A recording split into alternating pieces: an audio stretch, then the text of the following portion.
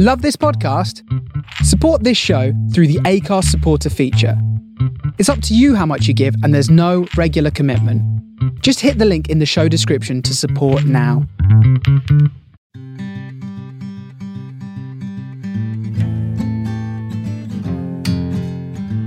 You're listening to Griefcast with me, Carrie-Ad Lloyd. How do we grieve for someone? How does it change and evolve as we get older? My dad died when I was 15, and it took me many, many years to be able to express what I had gone through. So I decided to create Griefcast, a chance to talk, share and laugh about the weirdness of grief and death. But with comedians, so it's not that depressing, I promise. Each time I talk to a different comedian about their own personal experience of grief, as we remember someone that they have lost along the way. Whether it was a long time ago or you've just joined the club, this is a chance to talk about the peculiar human process of death. Welcome to Griefcast.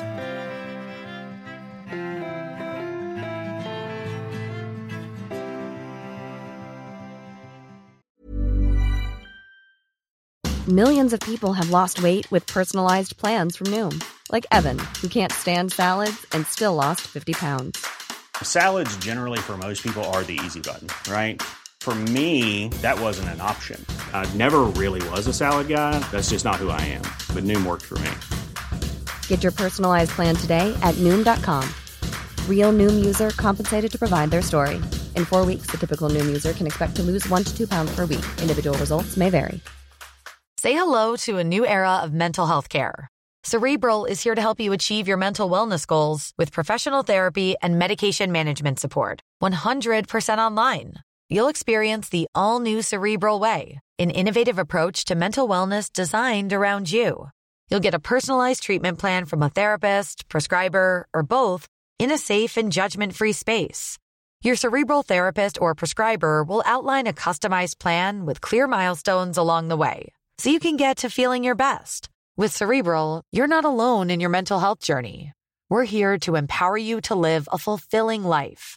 So take that first step towards a brighter future and sign up today at Cerebral.com/podcast and use code ACAST to get 15% off your first month. Offer only valid on monthly plans. Other exclusions may apply. Offer ends July 31st, 2024. See site for details.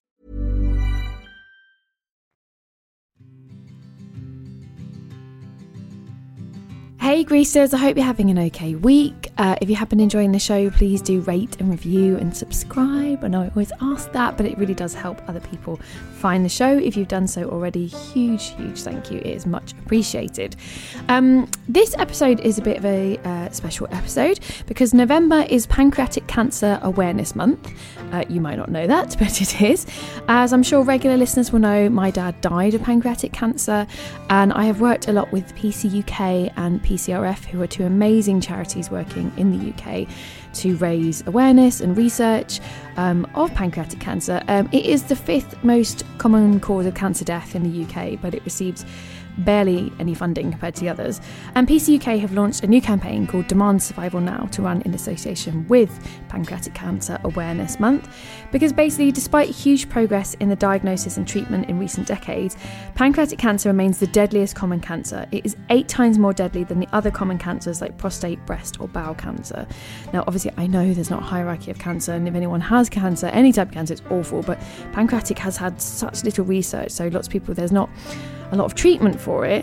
There are no screening programs or early detection tests, and very vague symptoms such as back pain, indigestion or weight loss. So that means tragically pancreatic cancer is detected too late to save lives. 1 in 4 people die within a month of diagnosis, which is pretty crap. So PCUK are asking the government to recognise pancreatic cancer as an emergency and act so that we can transform survival. If you head to www.demandsurvivalnow.org.uk, you can share the petition and you can sign it and obviously spread the word on social media and just help raise awareness of what is a pretty dreadful cancer, as myself and a lot of the guests we've had on. Which leads me to the guest we're talking about this week. I am talking to actress Olivia Williams. You'll recognise Olivia. She has been in so many things. She was in Emma, Jane Austen's Emma TV adaptation that I very much enjoy. She was in Rushmore. She was in Sixth Sense. She was in The Heart of Me and Education. She's done loads of TV. She was in a big Joss Whedon series called Dollhouse. She's in a new one coming out called The Nevers that he's doing. She's a theatre actress. She's incredible. She's absolutely amazing, amazing lady who's worked consistently for many years and absolutely brilliant performer. Olivia came in to talk to me about her dad, but also to talk about her journey with cancer. Olivia was diagnosed with a form of cancer in her pancreas, so not pancreatic cancer, but she's one of the few people who is surviving her cancer because it wasn't officially pancreatic cancer, which is why she's talking to me this week, especially to launch Pancreatic Cancer Awareness Month. Welcome to Griefcast. I'm here today with actress Olivia Williams. Hello. Hello. Thank you so much for joining me. Olivia, you've been in so many things. I have been around a while. Around the block yeah, I mean that times. in a nice way. You can't offend me on the age or prolific. But I was thinking, I was looking on the way here, of things you've done, and it's really broad. And I feel like you're almost a dangerous actress because it's the kind of career that someone at drama school would be like, see, you can do all these things and still, just exist off acting. It's an incredible career that you've still had. Yeah, I do. When I'm asked to go and talk at drama schools and schools, I am, I never get asked back because I say, this is an anomaly. Yeah. It was bizarre. I can't tell you how I did it, and I don't know that this can be replicated. Yeah. I just I was like the mosquito that hit a vein, at various because you've points. not been pigeonholed either. That's why I was looking at everything you've done, and it's well, you might feel differently, but I feel like sometimes people they're stuck in theatre or they're stuck in film, and even though you can think they're brilliant, you can see they're kind of playing the same things, whereas you've done so much theatre, so much film, so much television, lots of interesting roles. Doesn't feel like you've done period stuff and modern stuff. I, of course, remember you as Jane Fairfax. Thank you for remembering that production. Of course. I think it was a really, really beautiful version of it. I am in a Jane Austen show. I do a show called Ostentatious, which is an improvised version of Jane Austen, a comedy version of Jane Austen, which you must see. I must see because I'm obsessed. You'll enjoy it equally. So we have watched The Canon many times. Okay. But yeah, that was Jane Fairfax is a great character. She's brilliant, Yeah. and I think a couple of novelists have attempted a kind of spin-off novel about her because she's so interesting and so enigmatic. Yeah, and such a passionate dark horse. That's what I like about you. The whole time you're like, we don't really know Jane Fairfax. She's got a double life. Yeah. She's getting it on with Frank in the background and pretending she's this ice maiden. I know. So gotta love her. Yeah. And I'm obsessed about Jane Austen as well. And I did a sort of biopic. Everything I do seems to. At one point in my career, I was making the second movie of the great breakout directors, and there was another time when I was making the same show at the same time as much more bigger stars. We did our Emma at the same time as Gwyneth Paltrow did hers, and I did Miss Austen Regret at the same time. And I quite a lot of people sort of say I loved you in Becoming Jane. I was like, no, you didn't. Wrong Jane Austen. Wrong one. That's the trouble, that if you're into the Austen canon, I also blur them in occasionally. I'm like, especially if it was a TV one, because was it BBC? Was it ITV? Yeah. What were they in? And the costumes obviously just all blur into one. Apart from that one they did this is really geeky. The one they did recently last year, a couple of years ago. It was the early one. Sorry, this is so geeky. And all the costume was really modern. As in, it was when I say modern, I mean not strictly speaking to the... do you know what I mean by modern? I mean 1790s, not 1814. That's how much a geek I am. And that's the only one I can separate. Yeah. Anyway, that's... Roger Michel's Persuasion is my definitive, the best adaptation ever. That. You have Is that the BBC one? I don't know which channel it was on. It's an old one. It's old. It's Roger Michel directing Persuasion. I've seen clips, yes. And it's not a foot wrong in casting, in emotion, it's just beautiful. It's beautiful. And he has a complete anti-wig fetish, so no one's allowed to wear wigs, no one's allowed to shave, no one's allowed to go in and have their hair redone after every take. And so it's real, but it's not fakely gritty. It's still Jane Austen. It's still kind of intellectual gymnastics that she has. Which suits Persuasion. Yeah, very much. Yeah. And I think that's very cool to like Persuasion. Because we always say, when I'm talking about it, because I have to talk about it a lot, I'm always like, P&P is your gateway drug. Yeah. But the connoisseur likes Persuasion. Well, go to it and watch Sophie Thompson eat a pork pie, and you have Sophie Thompson playing? She's genius. Oh, I love her so She's much. genius. I can't believe I haven't seen that one. Yeah, go now. Okay, I'm going now. It's perfect pregnancy material. Sadly, we're not remembering Jane Austen. No. Although we both Although we easily do, could yes. do our... Yeah, that should be my next podcast. So who are we remembering today?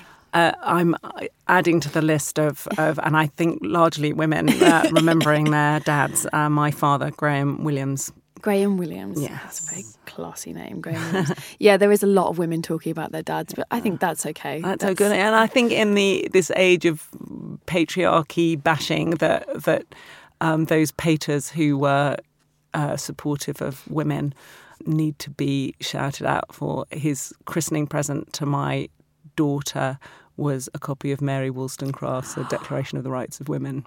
What a cool man. Cool dad. That is so cool. Wow. Yeah. That's amazing. Yeah. It just took me back to my my grandfather, like, I think just gave, had a spoon or something. But my grandmother... Handy spoon. Yeah, my grandmother used to sit me aside and try and always teach me bridge. And I could never, ever learn it. And she always used to say, Carrie, you have to learn it for when you get married. Your husband will bring people over and you'll need to play bridge. This was like... And I remember thinking... This doesn't seem like a strong enough reason to learn this incredibly complicated and boring card game. I had a grandmother experience. She paid for me to learn to ride because she thought I would meet the right sort of young man. What she didn't know is that by my generation, riding would become the preserve of posh lesbians. And that I met a lot of really interesting, tough, posh lesbians riding horses all over the world, but never any suitable men. Yeah, it was a I didn't meet any cool lesbians at the bridge club, I'll tell you. It was really boring. Lots of no need to make a fuss, women who'd been sort of attacked on horseback by a lion. And they were very cool. So remembering Graham. Graham Williams. Yeah. So when did Graham die? In 2013, November 2013. So how long? It's 2019 now and heading towards November. So you're coming up for the... Don't we do maths? I know, both of us are looking. I was like, Olivia, please don't make me do it. Mathematician. 13, 14, 15, 16, 17, 18. 6. 6, yeah. God, 6 I love because I was plus 3 is 9. Please, you do it. Don't make me do it. We're both as bad as Panic each in our other. eyes Yeah, across the table. because normally someone always does it for me. They look at me like, God, she can't do that. Yeah. It's No, 6, I knew Karen. last year it was 5, but I hadn't quite got around to the next one. No, that's fine. So 6. Oh yeah, coming up very, very soon. Yeah. So how are you feeling about 6 years? Has it changed particularly, or? It's changed hugely. This is going to get very nerdy very quickly, but I was doing a play that I love called Mosquitoes by a genius called Lucy Kirkwood, which was about physics and the Hadron Collider. And I met a guy I knew from Camden Town where I grew up. I was on my bike and he was biking the other way, and he jumped off his bike and he said, if you need any help with explaining physics and time and planes of existence and parallel universes, I'm your man. And that is not what old friends normally shout. But No, I'm he's very very glad. clever. Dr. Dan Glazer. And he explaining science to the public is his thing. And then I told him that my dad had died, and he described this extraordinary phenomenon that he believes in, that if you imagine a line with a dot in it, and that dot is the point of death of someone you love, and you're on one side of the line moving, say, to the right, and your memories of that person are on the other side of the line moving to the left.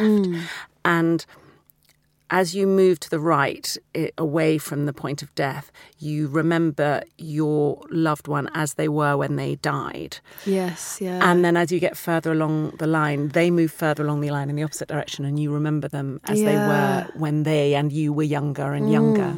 And that's really happening. I'm getting many more memories of my dad now as he was when I was a young child, whereas he'd been sick for 12, 14 years when he died. And we were all overwhelmed with the grateful release theory of grief for a long time, because he was done, really. It's so common, and I get asked that a lot of people going, oh, I can only remember them sick. And I'm always like, it will pass, because I had that as well. Because he was sick for not a very long time, but it like burnt into my memory, and he went very yellow, and he was just walking around the house looking like, a sick person. And that's all I could see for a couple of years was a sick person. And then you're right, suddenly you get this flash and they're healthy. And you think, oh yeah, they were healthy, weren't they? And it's such a nice place to get to, isn't it, after all like illness has been, like, you've just been breathing in illness. So what did he die of? In the end, he died of a heart attack, but he had, again, his sense of humour was still just about functioning. His list of ailments was just astounding by the time he died. He was always celiac, which has become very trendy now, but he had it first, and had colitis, but then he had a heart attack in 1999, and instead of spending the millennium, having a reunion with people I'd known, as I'd said I would in Trafalgar Square, we were all in UCH around his bedside. And then recovering from the heart attack, he had a stroke, which made him limp, and then he had the lifelong colitis, and celiac caused cancer in his colon, and so that was massive complications. So he was like a roller coaster. He'd get better from one thing and then plunge down the roller coaster. But he was such a fighter, and he was so bloody minded. He just, he and my mum went travelling after he was sick. He was like sort of Henry VIII. They hitched him onto a donkey, and he went down Grand Canyon on a donkey after his stroke without any guts to speak of. Just mad. So he was very determined it wouldn't stop him from doing anything. Yeah, and we've talked a bit about in the family about the sort of letting go thing, and in a way I wish he'd let himself go a little bit. Yeah, it's true. My dad was like in complete denial, like the whole time. I said it was very brief, but he was planning trips, lying in the hospital, and he was like dead the next week, but he was telling us to book flights and things. And I remember my mum getting really frustrated, and that's been, ironically, a big thing with my therapist of the frustration of not being able to get to someone to say, like, it's okay, like, this is happening. We want to talk about it, the living people, but you can understand, I guess, that I guess if he was a strong, healthy man all that time, it's just like, no, this is not happening. There were things he wanted to see and things he still wanted to do, where the sign really was when one of his incredible gifts that he passed on to me was the ability to see joy in really small, simple things. And right at the end, he lost that. He stopped taking pleasure in these, watching leaves fall or the sound of the rain on cobbles. He had a really beautiful sense of the beauty in the small thing. But the night he died, my mum says, what he said to her, he was feeling very unwell, and he said, whatever happens tonight, I love you very much. So I think he knew that was the last. So were you with him when he died, or? That is a tricky one. I wasn't with him.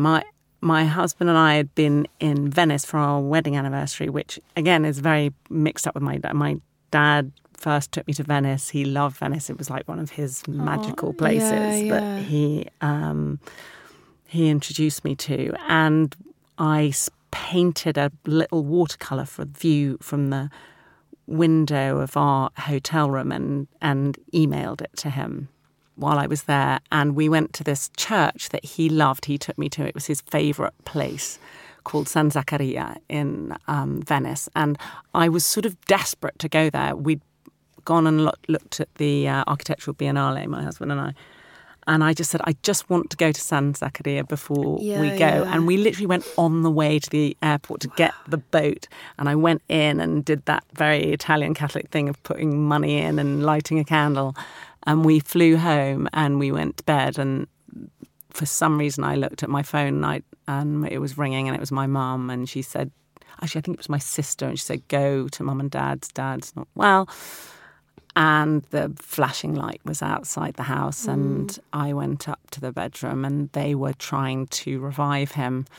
And so I think I missed him. I think he was gone. Yeah. But they were still, there's that thing, they ask the most bizarre questions, like, was he expected to die? And I was like, look at, he had 10 different illnesses. He was in his 70s. Yeah. Don't try and bring him back. But Yeah.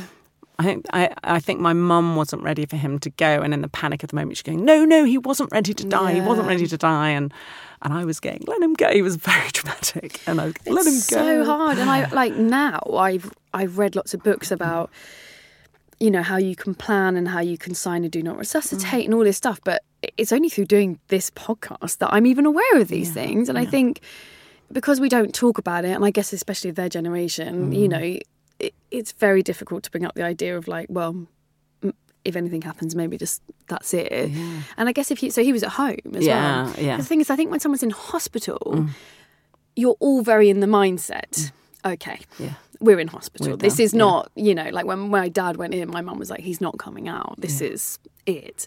So I think, if someone's at home, there is still that kind of tiny bit of hope, isn't there? Of like, well, he's not in hospital. Hospital's where people go to die. He's at home. Yeah. So maybe he's okay. Yeah. Yeah. And bizarrely, when someone dies at home and they're not expected to die, it becomes a crime scene. And so these extraordinary people turn up. The police turn up, oh my gosh, and they take, your loved one off in a body bag to a morgue for a coroner's report on how it happened. He was so sick. Yeah. That's just what happens. Wow. So, we had everyone could see that it was unlikely that we'd tried to bump him off.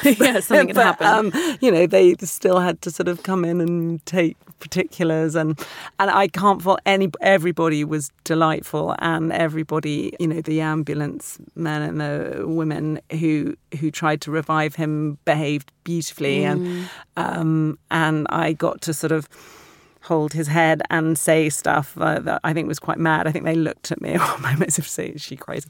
But She's got an actress, leave her. Let her do this. I was sort of Lady Anne weeping. I knew all the lines. Absolutely. Why not? That is exactly what we are supposed to do in that moment. And everyone should leave us to it. And I can remember thinking, do I want to see this? Because I know I'll see it in my mind's eye for the rest of my life. But I thought I had to. So I did get to say goodbye, but I think he was already gone.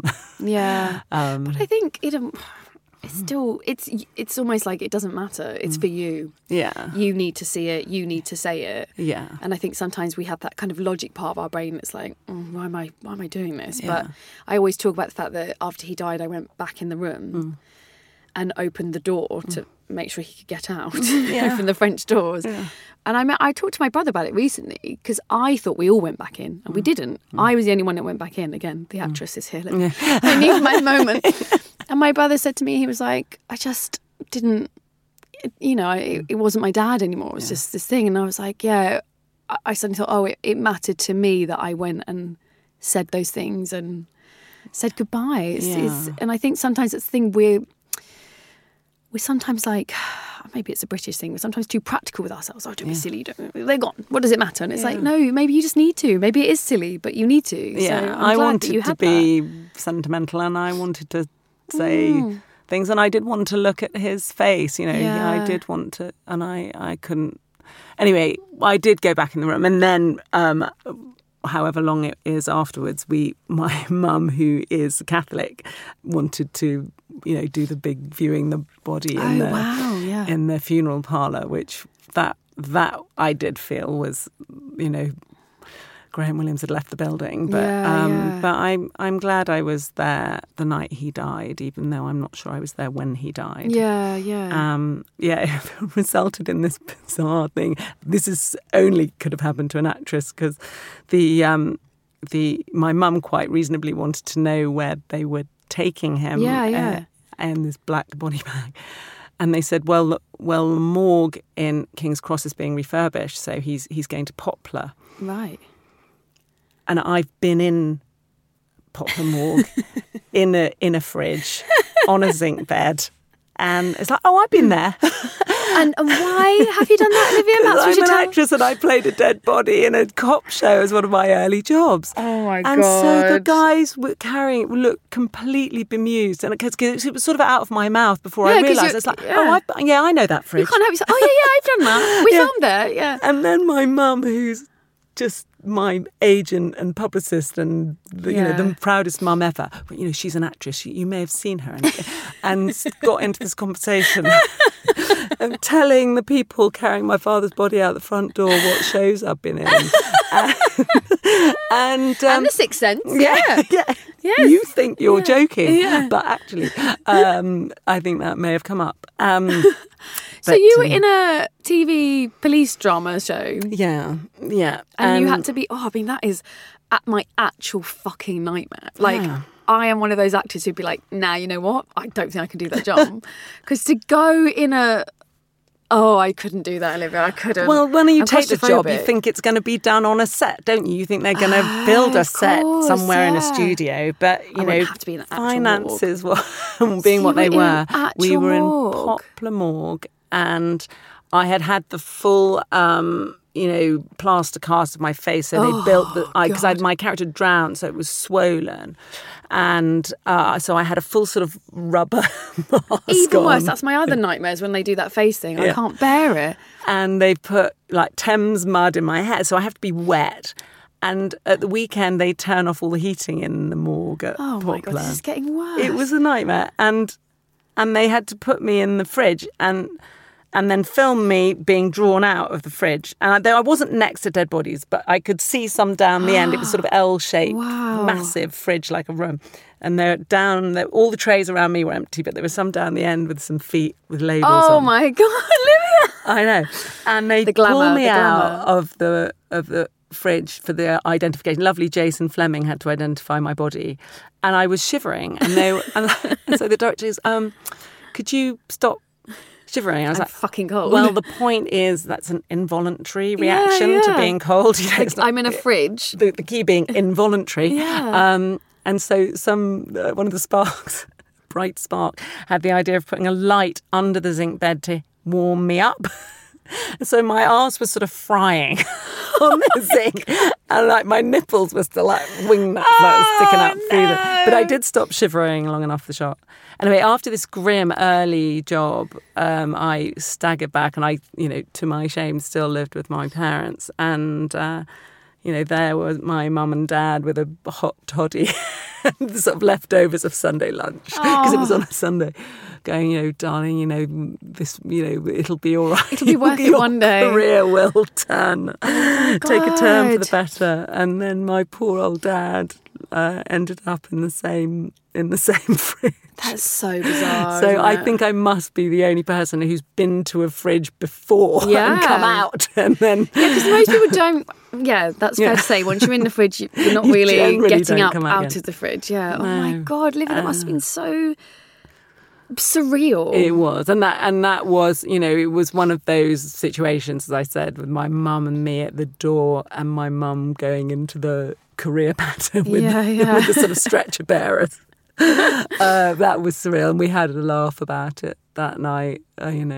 And my dad would have enjoyed. The one thing he always did, and which we do as a family, is turn everything into an anecdote. Yeah. And he would have loved that. Yeah, I mean, it's a really good one. And it is about the only time in my life where I've been somewhere before my dad, because my parents were really big travellers, and so every time I go anywhere exotic, they've always been there before, but not to Poplar Morgue.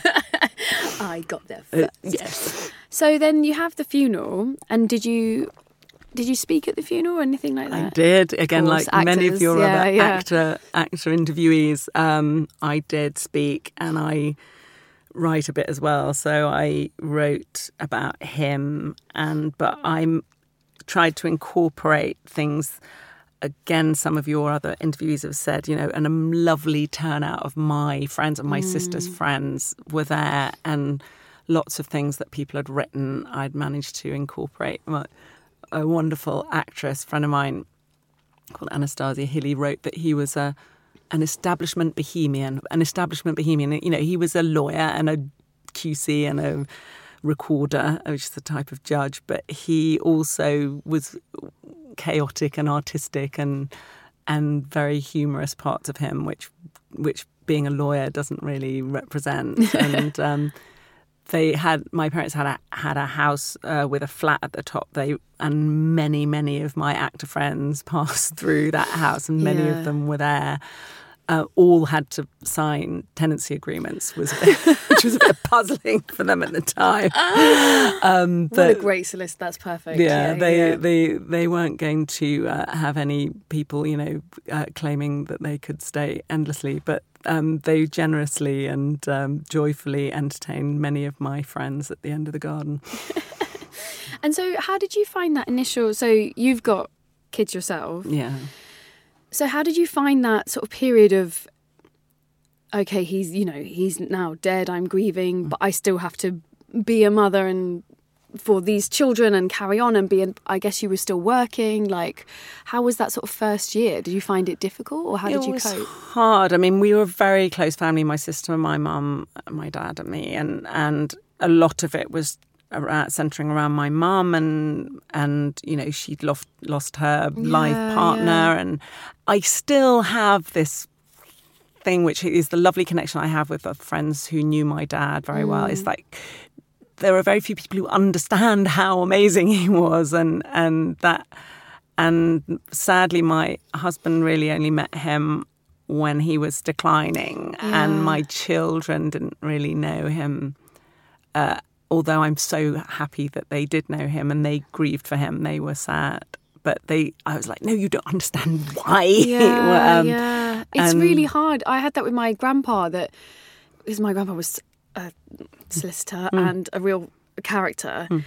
And it's so hard sometimes when you tell a story and everyone's like, oh, right. And you're like, no, you don't understand what it's like to be in a room with them. It was in magic. Yeah. It was something else. And even though he was a very flawed character in many other ways, I discovered later, I know that frustration when you're like, that's the shit thing about death. Like, you can't really conjure someone up sometimes, can you? And the idea, I mean, I've just decided, as I have with many things, is I just have to do the things in honour of him, and trying to force my poor children to appreciate, you know, Venetian Renaissance art and and Persian rugs was his other obsession. He used to take me to Sotheby's to the auctions of Persian rugs. And oh my God! One of the things that he loved, one of the happiest moments of his life, was that these auctions at Sotheby's are full of Persian rug dealers who like the guys who really know, for a lot of them from, you know, Iran and Iraq, and they have shops in London, and they all bid for the rugs. And my dad always used to go and come back with another rug. The house was covered in. They were on the walls, on the tables, on the floors. And one time, one of the really classy dealers came up and said, "Where is your shop?" And the fact that he thought my dad had a Persian rug shop was just like, yeah. So that's so sweet. It was like, I don't even have one. I just love them. I just love them and collect them. This man was like, where are they? He's stealing these rugs from me. Yeah, picking all the good ones. Oh so my God. Just those things that he would, you know, if I had an afternoon off school, as I got older, you know, we'd go on a little outing and go and bid for a Persian rug and go to a museum and see an obscure show about, you know, early Renaissance art or something. He sounds like he was very involved in your life, like in a really... Yeah, like in a big way. Yeah, know? I mean, you know, some might say unhealthy. There are some boyfriends who, you know... I think that's nice. I found that threatening, but... I think that shows real love. It shows real love to, like, express your passion and take your child with you and not be like, oh, you know, I don't want them there, they'll be annoying or they won't understand it. Like, It's so easy when you see parents distancing themselves, and it sounds like... Yeah, that really love. And I think as a child, you feel so special, don't you? You're like, oh, wow, I'm kind of like, included. My grandpa was very good at that as well. Like, you know, I'm going to take you to see this thing because I think it's interesting. You're like, oh, I don't know what it is, but okay. And I wanted to love it if he loved it. Yeah, of course. But and the other thing that he was brilliant at was organising holidays. He would plan holidays. Wow, yeah. But then when we used to go to the south of France, and he'd always look out for posters for like circuses or a fair. and we'd end up going to these awful, sort of 70s fairs where they would sort of, where, the plate spinner had holes in her tights and fell off the galloping pony, and but they would make him laugh. The worse it was, the more he enjoyed it. Yeah. And I have one friend who still says when he does a play, like he used to invite my dad, because my dad's laugh, you could hear it from the stage. And they tried to get me to play the violin when I was young, and I was hopeless at it. But I was in a production of Peer Gynt at the RSC, and it was a production where you were on stage all the time, and I was playing a troll, and we all had to play musical instruments. And early rehearsal, John Barton, this god of poetry and directing, said, does anyone play a musical instrument? And I was like, yes, I play the violin. So there I was on the RSC stage playing the violin. My dad knew how shit I was at playing the violin. And every time I picked up that violin, he roared with laughter, whether it was a funny scene or a happy scene or a sad scene, all the way through Alex Jennings' Peer Gynt. He just, every time I touched the violin, he'd just... Here she goes. Yeah, here she goes. And he literally was sort of saying, I can't believe people are paying £30 a ticket to listen to you play the violin. So funny, but while being so supportive of my career. Yeah, but just like the way only a family can support you. I love you, but you're awful at that. You're like, no, I'm not. No. The director hasn't said so. And everyone's like, yeah, I get that sense. Maybe other people think this as well. That's hilarious. But he was also supportive of my friend. He was judging in Nottingham, and my dear friend Lucy, I'm doing big name drops like that, but Lucy Price, shout out to Lucy Price, who's also lost an amazing dad. And she was in a play. She was in sort of She Stoops to Conquer. Oh, yeah. And after court, he bought a bunch of flowers. And he always used to take his bicycle on the train. So he had his bicycle, which was a fold-up bike, and a yellow waterproof anorak and a bunch of garage flowers. And he went around to the stage door of Nottingham Playhouse. And someone went into Lucy's dressing room and said, there's this really weird guy in a yellow Mac with some garage flowers who says he knows you. And it was my dad. And he took her out for dinner and took her for a curry in Nottingham. And, he was just a generally... if he was somewhere, he wanted to do something in that place, of that place. And I just want to communicate that curiosity and joy in things, whether they're great or small. Yeah. To everybody. But I think you will. And that's the thing is like, your children are... teenagers, so I'm sure they're rolling their eyes at you now, but like it does get passed on, and then like you said, like now when you're older and you want to look at Persian rugs and go to Venice Renaissance, I'm sure there's a time in your life where you're like, not another Persian rug. And I think it does get it's all you can do. And I sort of come to this like, obviously a very hippie conclusion thanks to my parents, but like that all a parent can do is love a child so much that when they're gone they still feel that love. And you can't really, there's not much else you can do. You can't control, you give them money, they could ruin it and burn it and lose it, like, but if you can just love them so much that eventually they can walk away and go, yeah, I did feel loved, even though they're not here anymore and I don't get to hear it and they don't get to tell me. And it took me such a long time because we had like a difficult relationship and obviously I didn't have a lot of time with him, but I can walk away going, yeah, I definitely knew he loved me. I definitely feel that still, there's other issues. No, but it's difficult. I mean, I feel that so strongly for you when my husband's mum died when he was 11, and it was unspeakable. Literally, he couldn't say the word mum when we got together, at the age, in his late 30s. He hadn't dealt with it at all. But to lose a parent in the middle of that incredibly tricky time, 11 was young, but 15, I had a stinking row with my daughter this morning. Just thought, and you go, is this what you want to, leave? Is this where you want to leave this relationship? It must have been unbearable. It's very tricky because you've left, I always say this, like you've left mid-conversation. Yeah. And that's very frustrating, is that it was mid-conversation. You are mid-argument, mid-shouting, mid-slamming a door. But both of you know this isn't this isn't how I really feel, this is just how I feel at the moment. So I think that's what takes, and it's so, I mean, I'm not a trained person, as we all know, but everyone I've spoken to who's lost it young doesn't deal with it till about 30. Yeah, that's It's so common because it's like, I think you just can't, like you said, you don't have the words, you're sort of stunted in this bit. And then I think you sort of get to like late 20s, 30s and you think, I think I can look at that now. And I think I can acknowledge like, it was mid-conversation, but that's, that's sad, but it's okay, I can deal with that. But yeah, it is difficult, but like it sounds like he just loved you so much. That's all you can hear is just how much love, and that's just for a man of his sort of his traditions and upbringing and generation. He was not someone who was emotionally constricted. Yeah. And I can remember at drama school there was an incredibly annoying teacher who assumed because I had been to Cambridge and speak the way I do that I was emotionally stunted in some way. And, listen, he was an 80-year-old. He was old enough to be Prussian. And that you've got to be really old to actually have been born in Prussia because it hasn't existed for a long time. Yeah. So the following phrase doesn't represent him in a terribly good light, but he said, what you really need, Ducky, is to go out and get raped and really enjoy it. And it's like, for a million reasons that is offensive. Jesus Christ. But welcome to the past, everybody. Where people could say things like that to drama students. Yeah. Welcome to the past. Oh my God. But the thing I chose to take offence with at the time is you think that I'm emotionally repressed. And I may be middle class and I may speak like a twat, but I was not raised by emotionally crippled parents. My father was demonstrative. He'd held hands. He completely supported his daughters to do everything that a son might have done.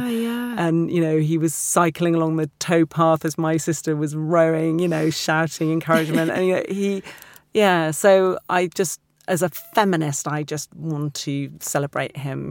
My mum had a flashier and more kind of noticeable career and a high-earning career alongside his, which was he was his head of chambers and did very well. But he was, if there was someone who he could talk to who would further his career, he would turn on his heel and walk away from them. He had that kind of I know that sort of, and you sort dignity. of think, it just doesn't, it's not in their makeup. And in this sort of apprenticeship generation where you put yourself forward, tell everyone how great you are.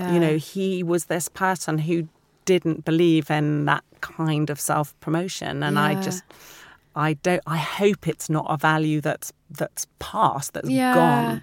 I don't think so because I think although we do live in a world of self-promotion, I just think not everybody works like that, and not everyone's brains function like that. And also it only works in that sphere, in social media sphere, yes, but like the rest of the world doesn't always exist under those laws. No. And, so I think it's not something that's gone yet. And like you said, he's obviously embraced that, got that into you, and you are now passing that on to your children. Doing my best. But it's funny, isn't it? I think that's what you're saying about the voice is really interesting. I have a similar thing. If you sound like this, people make so many assumptions about you. And again, my family are like very hippie, very mousy. Plus my mum is working class, which always throws people very, very upset about that. Because they'd like to go, oh, I know who you are. And especially at that time, it does sound like, especially being a judge and all that, like, it's unusual that he was so demonstrative and feminist. And he sounds amazing. He was... It was demonstrated, as I said at his funeral, by the Temple Church, which is the church within the temple where all the barristers go, was, absolutely packed out and full of people who he just touched on their lives, and they all just said that he was always pleased to see them, and he was never... again, there might be an assumption of sort of snobbery, and he wasn't a snob. And in his when he was head of chambers, there was a lovely woman at the funeral who said he was the first head of chambers known to allow breastfeeding during chambers meetings. Wow. And, he loved little babies. He loved little babies. Not some men I have heard say of his generation, I've got no time for babies, when they can kick a ball, then they're of interest, but he was fascinated by newborns, and he just held, I have a picture of him holding, thank God he survived to meet my children. Looking with such love and fascination at my kids. Yeah. And I think that's the thing to remember, even though they didn't know him in the way you knew him, it's not, the stories exist and they knew him, his character was still there, but I understand that. Frustration, I think, comes from feeling like a child again, isn't it? No, they're brilliant. Yeah. I want you to know. God, he sounds bloody great. Sounds bloody great, Graham. Good on you, Graham.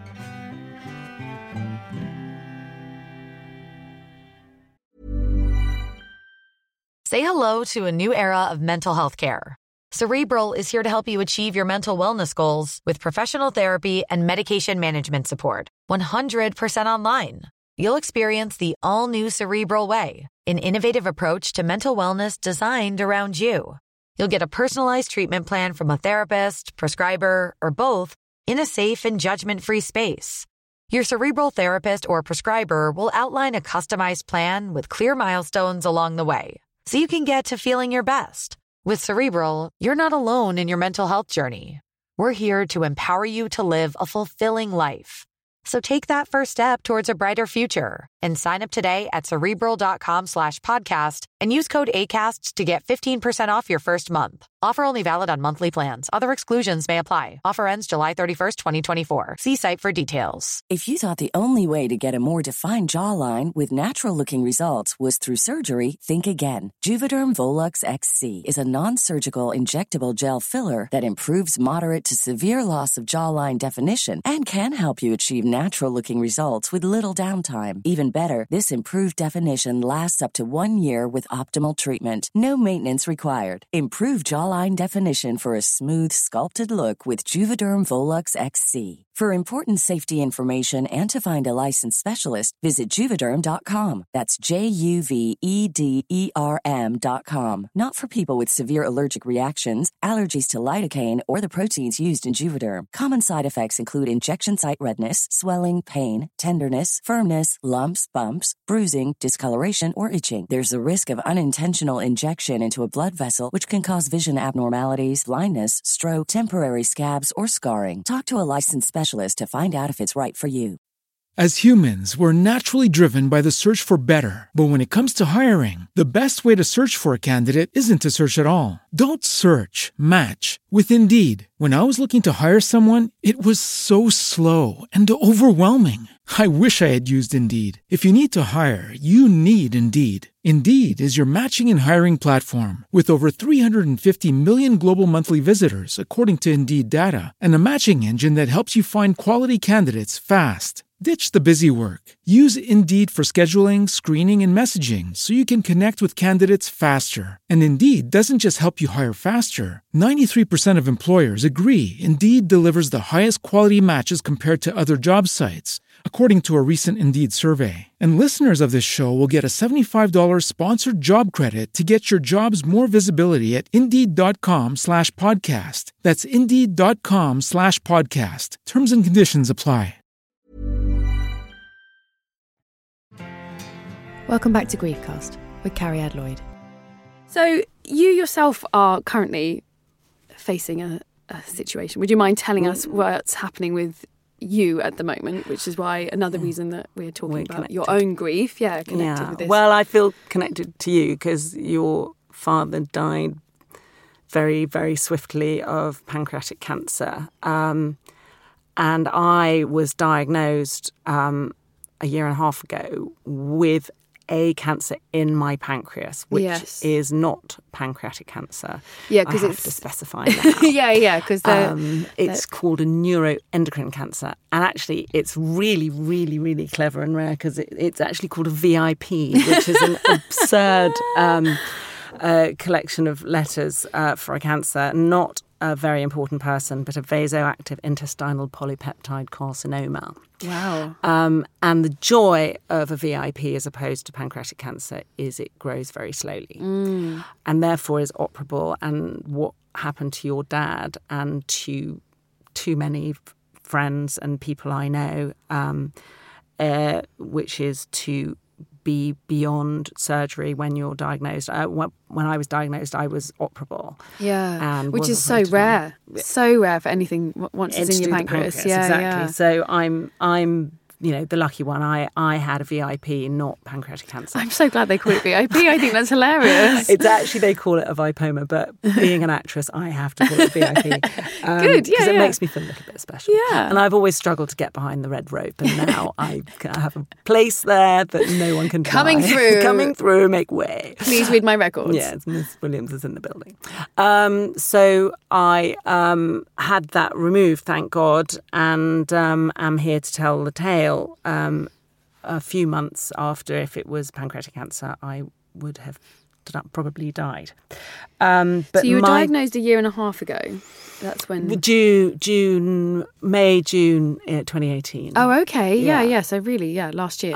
July 16th, I had massive surgery removing most of my pancreas and my spleen. Wow. And then I had a small metastasis in my liver, which they microwaved out of me. Lovely. On 31st of August. So wow. And I'm being checked regularly for further metastasis. But what was so shocking was that I had been symptomatic. I had been going to doctors for 4 years saying, there are these really weird things. They're not major. Yeah. I'm not quite sure what they are, but they're very odd. Could we have a little look around? And to be fair to the medical profession, the first symptom was when I drank champagne or ate chocolate, I went red. Weirdly red. But, you wouldn't give a CT scan to an actress with a champagne allergy. I understand that. And, although now you've heard this, if it does happen again, take it seriously. Champagne allergies. Yeah, and I'm not talking like, a normal boozy flush. I'm talking creeping redness up your hands and a kind of raised flush on your neck. And, of course, because I was in my 40s, it was your perimenopausal and you're a nutter.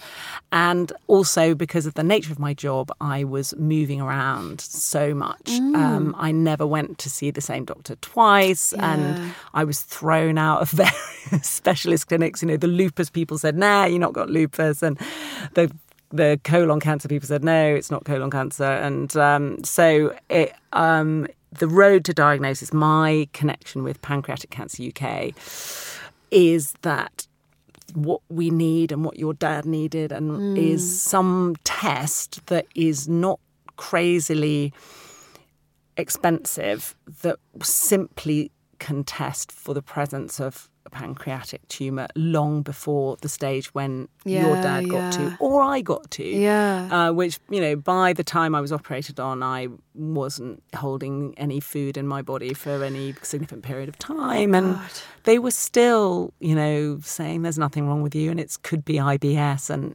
just rubbish.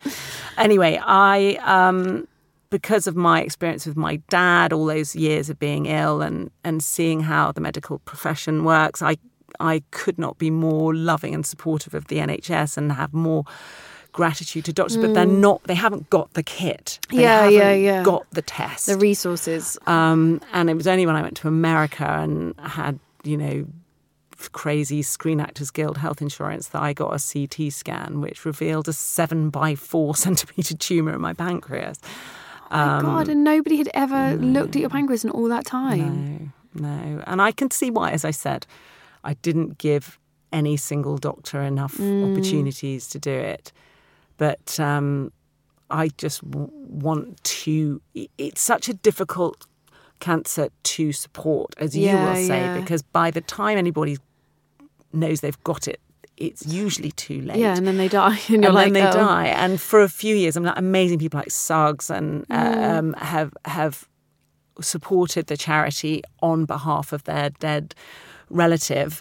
But it's not like, I don't want to belittle anybody, but with breast cancer, you survive, and so you're there to campaign, and you can see that there is work to I be got done. in trouble before for saying that pancreatic cancer wasn't a fun one, and so I got a lot of people tweeting me saying, well, I have this cancer, it's not fun either. I was like, no, that's not what apologies. What I mean is, and when I spoke an event for PC UK, it's like, no one knows what the pancreas is, no one knows where it is, no one knows what it does. Yeah. Whereas like breast cancer, it's like, okay, and they're like, check for lumps, check for, skin changes, and it's like, there's like a thing you can get your head around of like, oh, well, the boobs are out front, you can have a look at them. Yeah, exactly. Getting to my pancreas took 7 hours. Oh, my God. 7 hours in surgery. This amazing, shout out to Dr. Krishna. Well, he's not doctor, he's a surgeon, so he's Mr. Krishna Menon, who managed to get to my pancreas laparoscopically and not mash up my entire internal system. But it's really hard to it's so hard. And then the symptoms at the moment for pancreatic cancer are very vague, and although there are, head to the PC UK website where you can see, but they could also be linked to lots of other things. Exactly. And there's so many. The event that I spoke to, it was at the House of Parliament, and it was PC UK and PCRF, who are another amazing charity who do research fund. And then there's the PanCan survivors.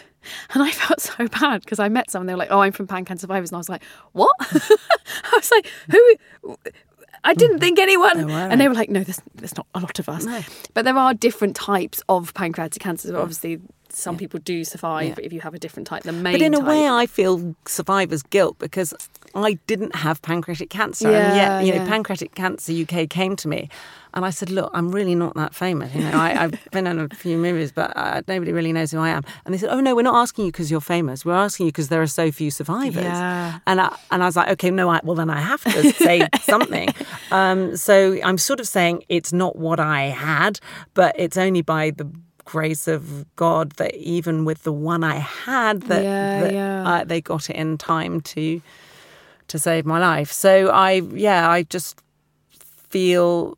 And it's not sort of unrelated to my dad, because one of his illnesses was cancer, and it was in his digestive tract. And it's that thing of, I mean, in my attempts to get diagnosed, the point was that this Vipoma, this VIP, releases a hormone when I ate sugar that gave me the most unbelievable diarrhea, like emptying bowels. It was unbelievable. Fortunately controllable. I'd done my my exercises after childbirth, so I can, but not. And one of the things is one of the last taboos is shit. And talking about it. I think people would rather talk about death than shit sometimes. Oh God, yeah. And an example of this was so I'd get this, but it would be a very short. At first, it was a very short-term response to eating sugar. And so by the time I got to the NHS GP, got an appointment, he said, let me take a stool sample. It was better. And they would go, well, we won't take a stool sample if it's not. Anyway, this is very boring, but it's leading to an important point. It got to a point where I thought I've got to show them a stool sample at the worst. So I got a Bon Maman jar, the one with the red gingham lid. Sterilised it and got a beautiful sample which looked rather like Lapsang Souchong tea, and tightened up the lid and put it in 3 Ziploc bags. And I was in Germany at this point going to see a colonoscopy clinic to try and see if I had colon cancer or some cancer somewhere in my digestive tract. And it was beautiful. It was private. So it was this white place with orchids, and this lovely woman came and going to sit here. And there was not a fleck of shit anywhere. You wouldn't know that the whole place was designed around looking up your arse. And I went into the doctor's office, and her name was Katerina. And she said, well, would you describe your symptoms? And I just whipped out my Bon Maman jar. And she was on one of those wheelie chairs, and she rolled her chair back. She said, why are you showing this to me? I do not want to see this. And I was like, she's a doctor. You're a doctor. You're a colon doctor. You're a shit doctor in so many ways. And I'm showing you a jar of shit. And come on, mate. Yeah. Get on and board. You should be looking at this jar of shit and going, that is extraordinary. Yeah, that should be fascinating to you. That should be like happy. That should be like a dead body to a detective. Yeah. Who did this? Because how did it happen? One of the names for a VIP is a list of the symptoms. So it's WD are the first 2 letters for watery diarrhea. And I'm like, this is fucking gold dust. You're never going to see. I am 1 in 10 million. You're never going to see another jar of this shit in your life. So I want to get out there and say to people, if your shit's weird, tell somebody. Tell someone. Find out what a normal shit looks like. Oh my God. Because I'd forgotten by that stage. Yeah, that's the trouble. I've had IBS for years. So then sometimes people ask you and you're like, oh my God, when was the last time it was fine? Like, I don't know. What is normal? Yeah. And our diets are so, and I'm, And do you recommend a Bon Maman jar specifically? I love them for all things. And I Yes. have obviously a great affection for apricot jam. They remind me of the summer holidays with my dad. Warm baguette. Yeah. Big bowl of hot chocolate and Bon Maman apricot jam. And they are watertight or shit tight. Now we can say officially. Yeah. And so I still use them in my kitchen for, those little leftovers, bit of tuna salad that's left over. I don't carry shit around in my handbag anymore. You'll be pleased to know. I'm glad to know today. I wouldn't have minded. You've got kids. I've got you're kids, shit exactly. happy. Oh my God, yeah, the things you have to deal with all squeamishness kind of goes out the water. Yeah, but for me, it's the last taboo. We've got to talk about shit, and we have to talk. Maybe I should do a shit cast. Anyway, So you would get people listening. Maybe you wouldn't get the sort of listeners you want. How did you feel? I'm sorry, I'm just laughing so much about Bon Maman. Because when things are normal to you, you're like, it's like your barrier goes, doesn't it? I have this with death, like because death, I talk about it so much. Like I'll ask questions and I see sometimes, I'm not in the podcast. I think, oh, their face is telling me that was a deeply personal question about their father's death. And I thought it was a fine question, to ask my dentist about whether they saw the body. And I sort of think, oh, right, yeah, because my boundaries, I'm desensitized in the way. I'm sort of opposite to everyone else. And it's the same when you are ill, you have this when you're pregnant and they poke around all the time. You get desensitized to things. And so sometimes you tell people things, you're like, oh, I see, yes, you aren't in that situation. Yeah. So for you, what I've said is really shocking. Yeah. But for me, talking about my shit or what happened, it's like, it's no big deal. So how did you cope with, I guess, your own mortality? And so soon after your father's death as well. Like, there is really... It's not a long time since he passed away. No, I remember one of the visits to the GP when I was asking for tests was, because they say, what's your family history? And I was like, it's not great. But I kept all the tests for colon cancer and bowel cancer, kept on, for which there are tests. Let's just bring it back to the point of my being here in some sense, kept coming back negative. But I remember halfway through saying, will you test this perfectly normal shit for cancer? Falling apart and saying, my dad had colon cancer, and selfishly or whatever, I wasn't grieving from. That was abject fear. Yeah, of course. But I think that's perfectly normal.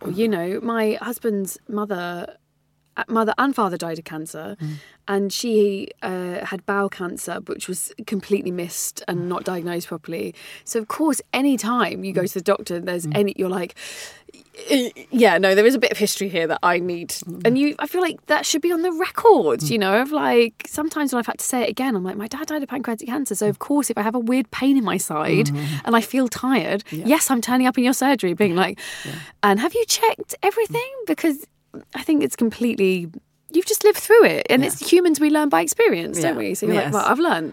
And sometimes you're right. And, actually, on this occasion, I was right. Yeah. And the hilarious German experience, it was a colonoscopy that went up and an endoscopy that went down. And so I thought I'd covered it all. And I got the all clear from them. Sat down in the makeup chair in Berlin and said, I definitely don't have cancer. It was literally like that. And when I eventually was diagnosed and saw all those people again, they just said, we remember you coming in that day and saying, I definitely don't have cancer. So they just didn't find the pancreas, basically? Well, endoscopy and colonoscopy stopped short of all the kind of complicated bits. All those, what are they called, things in the digestive tract, all the organs in the middle that actually do the work. It just does the tube that leads to and from. Yeah. And the criminal the VIP was lurking up the back stairs. So oh my God. Well, thank God that you did get diagnosed. I mean, that's the... it was absurd. By the last few weeks, I was in Los Angeles. I was filming 16-hour days, and we were having to stop filming for the noises coming out of my stomach. Wow. That were like a sort of Wellington boot being pulled out of Thames mud. Oh my God. And we'd go, and action, I can't bear leaving you, but when will I ever see you? Doing these scenes with Oscar winner J.K. Simmons, these parting scenes, and then I go... would come out of myself again. Sorry, everybody. That's my lunch. Can we just take that again? And JK was just delightful. He'd sort of go, happens to me all the time, let's take that again. He was, so my digestive tract became the subject. Everyone's got headphones. Yeah. I've got a microphone between my boobs. Yeah, of course, they can hear everything. My stomach. And so the idea of being, in any way squeamish about talking about my digestive tract was just gone. Everybody on set. And that's when you found out when you were filming that? Yeah. Did you tell everyone? I had to. I was trying to fit in doctor's appointment. I was seeing a gastroenterologist again and again and again while I was filming. Every time I had an appointment, we were missing shooting days. Yeah. Fortunately, the days in America, on Monday you start at 6 a.m. and you gradually get later as the week goes on. So by Thursday and Friday, I'd have the mornings off, and I was going and having more tests and more tests. And on the morning I was diagnosed, she'd done the CT scan. She sat me down. She said, "You have a 7 by 4 centimeter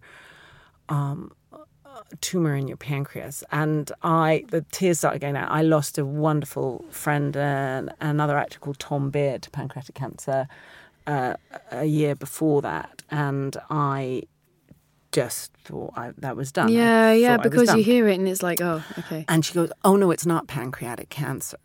And I go, "Oh, okay then. I need to go to the set." If it's not pancreatic cancer, I'm going. And she literally got up and held the door handle and said, "You have to go and have a biopsy this afternoon to find out what it is. If it's not pancreatic cancer, we need to know what it is." Wow. And so I went in, I had the needle biopsy, and then filmed the next day. And then I got the result because that gastroenterologist then went on holiday to the south of France. And so the guy who'd done the needle biopsy, I was sitting in my hospital bed pre-operatively, and he came and sat down. He was kind of grizzly Middle Eastern, he must be an Iranian or something. And he sat down and he said, "So I see you're an actress." And I was like, "Yeah." And he said, "I've never heard of you." Only in LA. Right. Only did you get shaded by your doctor. All right. Well, I've never heard of you. I'm really good at what I do. I hope you're really good at what you do, because you're about to do it. Yeah. Maybe don't worry about my IMDb right now, mate. Anyway, just what's fucking wrong? Dr. Sensitive was the one who told me I had neuroendocrine cancer by email. Wow. And I was sitting in my trailer waiting to shoot another scene with JK, which was the farewell scene. And I was running my lines and knock at the trailer door. And I opened this email and it said, "You have neuroendocrine cancer." And they go, "We're ready for you." Oh my God. So I went to the set. I walked to the set like that. I'm putting my head back to kind of make the tears go back in. Yeah. And the AD said, "How are you doing, Olivia?" And I was like, "If I answer you, we won't be getting any more filming done today." And so I have the scene on film. What is it like watching that scene? It was so weird. Yeah. Because actually, after I was operated on and better, I was doing ADR for the scene back in London, and I'd never seen it.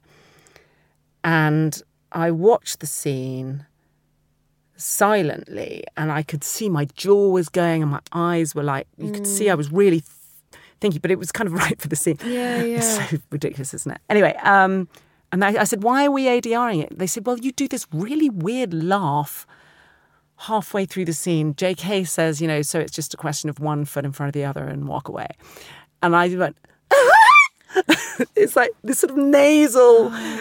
like panic. Thing. Emotion escaping. Yeah, and I can remember thinking, what am I doing? Trying to summon up some sort of fake tragedy that I'm leaving this person. I've just been told I have cancer. What am I doing here? And it's funny because I think sometimes people think with acting, like, oh, you can use it, like how wonderful. But actually, it's like crossing the streams.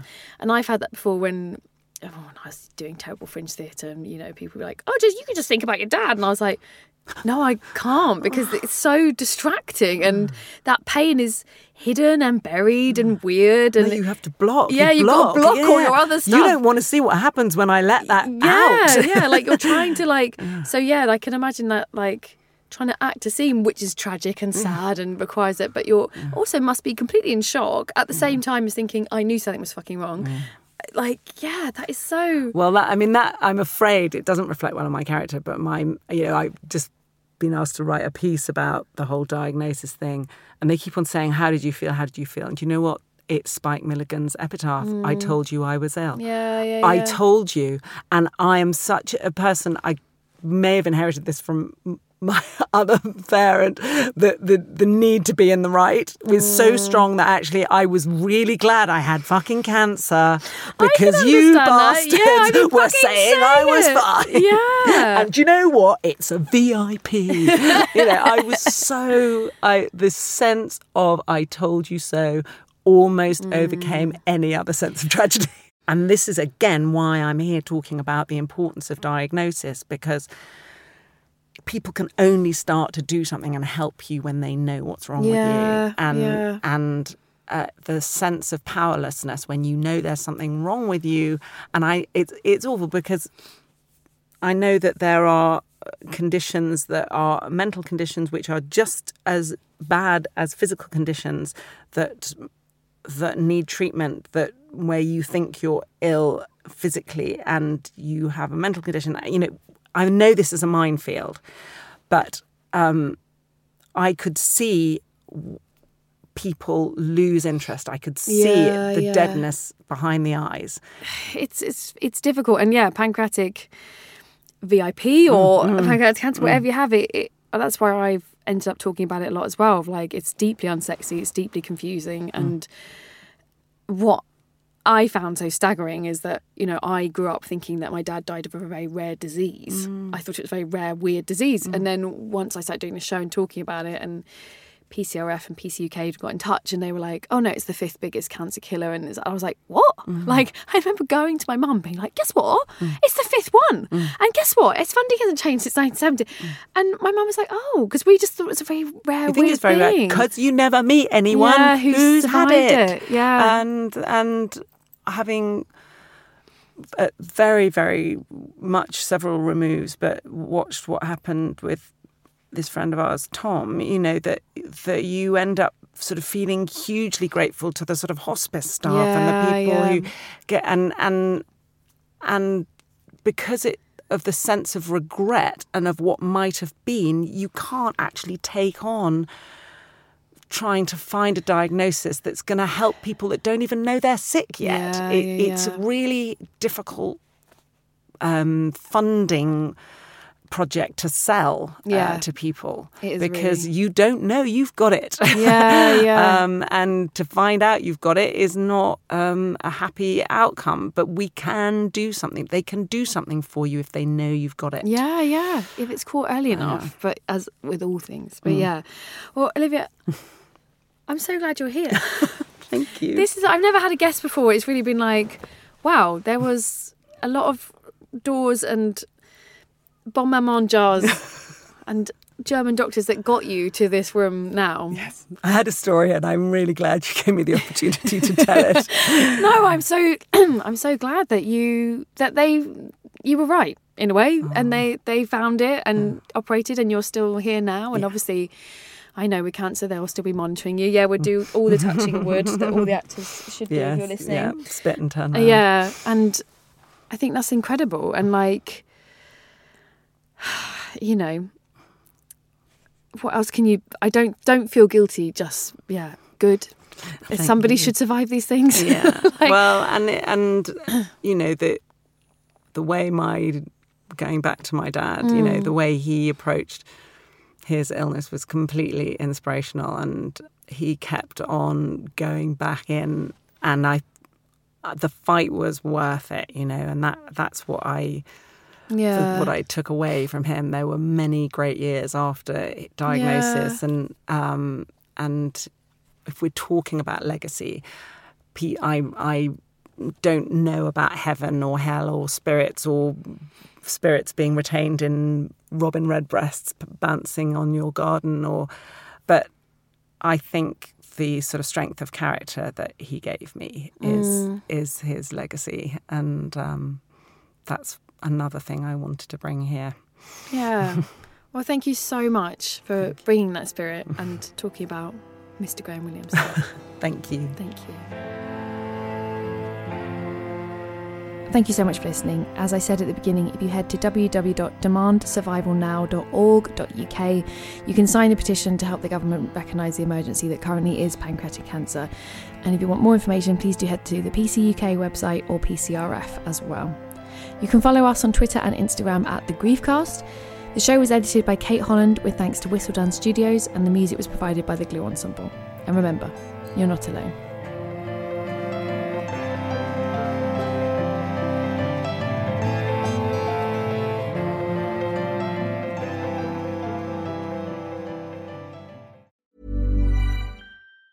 Spring? Is that you? Warmer temps mean new Allbirds styles. Meet the Superlight Collection, the lightest ever shoes from Allbirds, now in fresh colors. These must-have travel shoes have a lighter-than-air feel and a barely-there fit that made them the most packable shoes ever. Plus, they're comfy right out of the box. That means more comfort and less baggage. Experience how Allbirds is redefining comfort. Visit allbirds.com and use code SUPER24 for a free pair of socks with a purchase of $48 or more. That's ALLBIRDS.com, code SUPER24.